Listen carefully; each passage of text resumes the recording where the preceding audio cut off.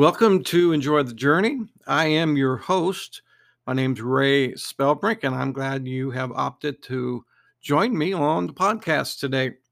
Today, we're going to talk about something. We're entering into football season now, both college and professional. So we're going to talk a little bit about that today. Just touch on that as we get into the introduction of what I want to share today.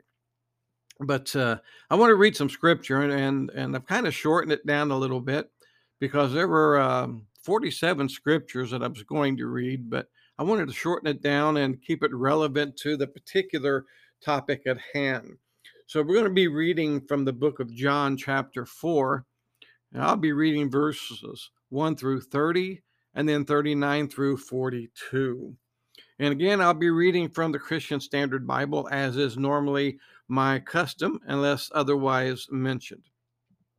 The Bible says the following words. When Jesus learned that the Pharisees had heard he was making and baptizing more disciples than John, though Jesus himself was not baptizing, but his disciples were, he left Judea and went again to Galilee. He had to travel through Samaria, so he came to a town of Samaria called Sychar, near the property that Jacob had given to his son Joseph. Jacob's well was there, and Jesus, worn out from his journey, sat down at the well. It was about noon.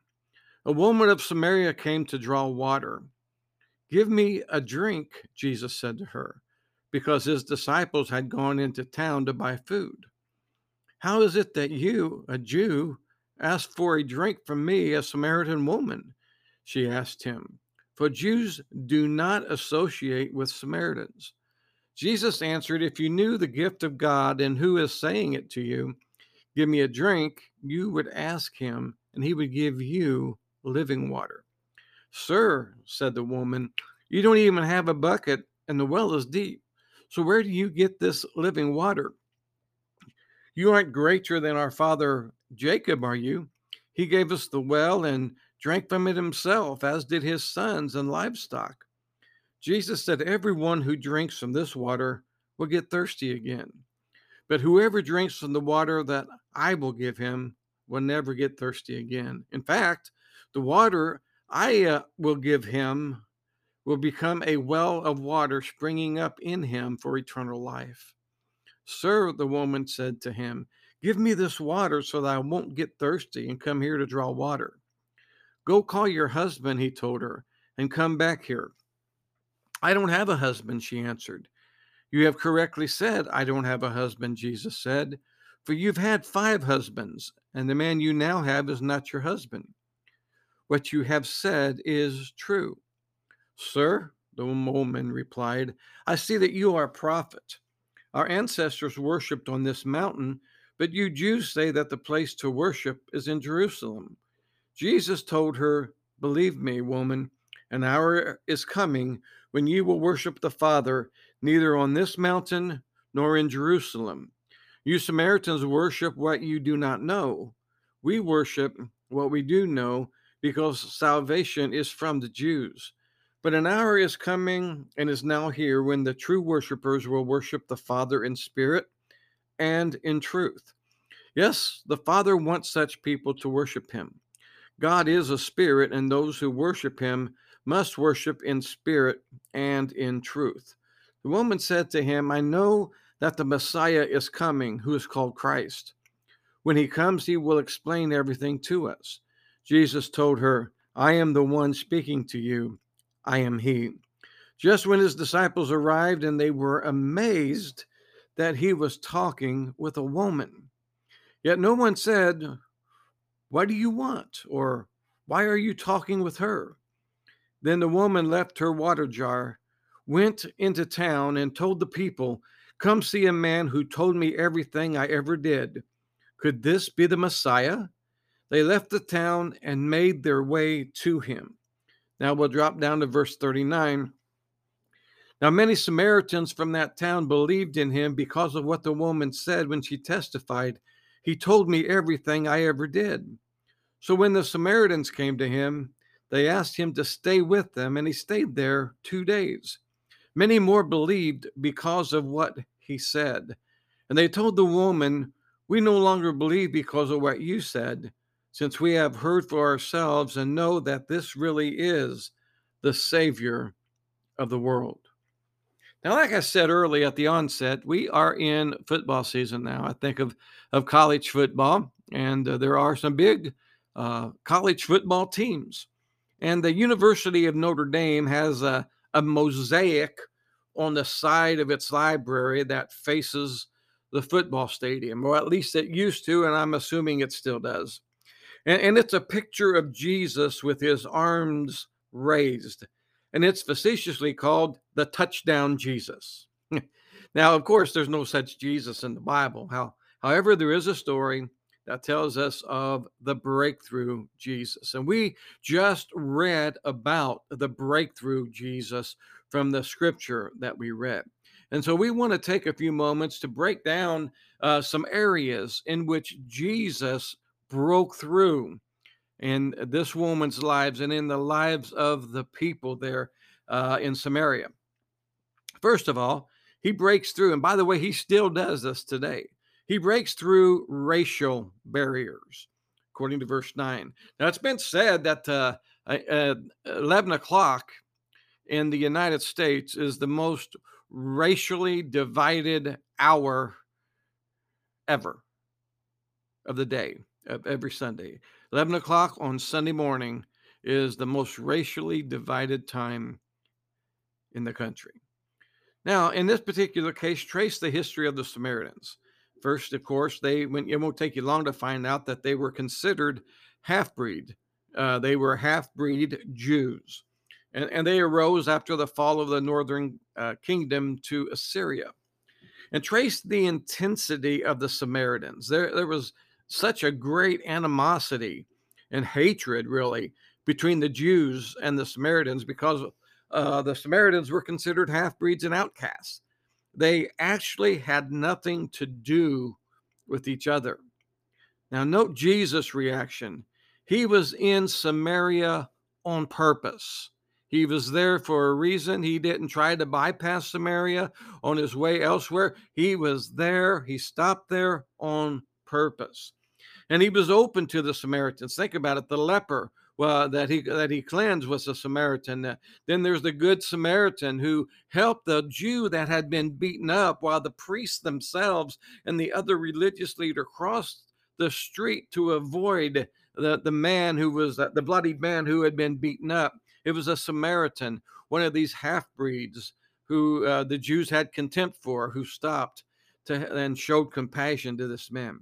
You see, there are no racial barriers in Jesus. Secondly, he breaks through gender barriers. Trace the treatment of women in Jesus' day. Now, the whole philosophy back then was it was better to burn the law than to teach it to a woman. That's pretty sad, and certainly sad in our day for us to think about that people actually thought that way, and some probably still do think that way in some parts of the world. The custom was that a man should not speak to a woman in public, not even his own wife. Note the attitude of Jesus toward women.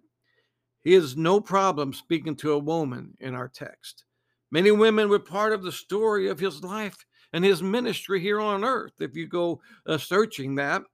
And Jesus breaks through these gender barriers. And there may be some differences of some functions, but there is no difference or standing of importance between women and men in the Christian world, or there shouldn't be, although some do put some division there.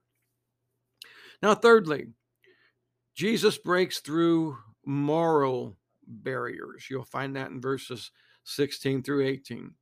The Samaritan woman had lived a life that obviously was not pleasing to God.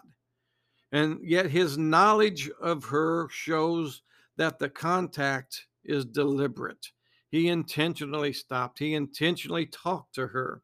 He obviously disapproves of her lifestyle, yet he loved her. He loved her. He didn't approve of the sin, but he loved her. Her situations makes her more important to reach. There's no place in Jesus for a moral barrier. It should not hinder compassion, and it must not hinder our ministry to them. And then number 4, he breaks through the barrier of, are you ready? Of tradition. Tradition. We have churches so steeped in tradition today that there is no room for anything, or for a movement of God by any means. Trace the issue of ceremonial cleansing. The Jews were easily ceremonially defiled. They were very conscious of being cleansed. Jesus is suggesting a breakthrough. Evidently, the Samaritan woman realizes he's willing to use the same vessel she used. That's unheard of back in that day. Jesus was never much concerned about the ceremonial traditions, and he never was, and he probably never will be. He came and destroyed tradition, and he told the people they were making the God's word ineffective through or because of their traditions. And we tend to be ingrained with tradition. Tradition is a great roadblock to spiritual growth and reality. So give up the tradition and allow God to move and to grow you in your spiritual journey. Number 5, Jesus breaks through the barrier of religion. Yes, he breaks through the barrier of religion. And it's been said that religion does more to send people to hell than just about anything else. And how true that is, because Satan gets wrapped up and wound up, and he ties up religion and he twists religion. By the way, you'll find this in verses 20 and 21. The Samaritan woman here raised the question of the place of worship. This was obviously a diversionary tactic. She changed the subject on Jesus there. It was, however, a raging subject of debate between Jews and Samaritans. Jesus dismisses the question and the issue. The place of worship is about to become irrelevant. Since Calvary, our spirit replaces the temple. You see, we have become the temple of the Holy Ghost. Jesus breaks through on religion. Worship must be in spirit and in truth. He's looking for true worshipers. The outward response in worship is meaningful only as an expression of inward realities. And number 6, he breaks through personal resistance. And there's just several verses talking about this. And there's an interesting progression here that we see with the Samaritan woman. First, she begins in a polite restraint. Then she moves to a curious inquiry. Then she goes on to a deliberate attempt at diversion. She finally ends up with a convicted belief. Jesus breaks through her personal resistance. He moves beyond the surface issues in her life. He gets down to the important issues, sin and salvation. Jesus wants to break through in our lives as well. It's not his plan for us to live in defeat. He wants an opportunity to break through for us. He wants an opportunity to break through for you. Number 7, he breaks through ordinary living.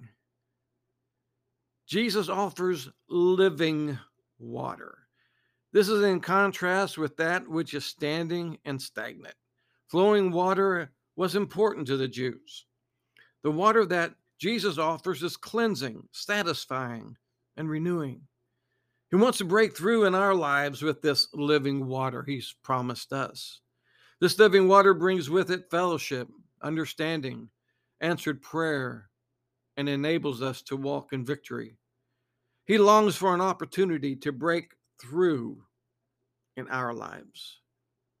So I ask you today, are you missing something in your life?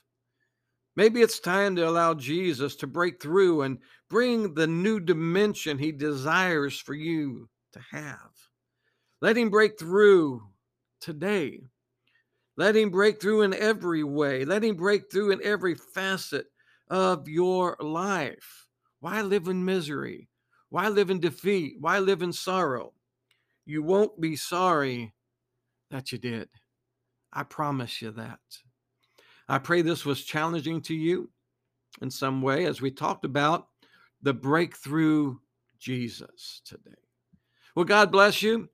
And join me next Sunday for another edition, another episode of my podcast. And until then, I encourage you to enjoy the journey.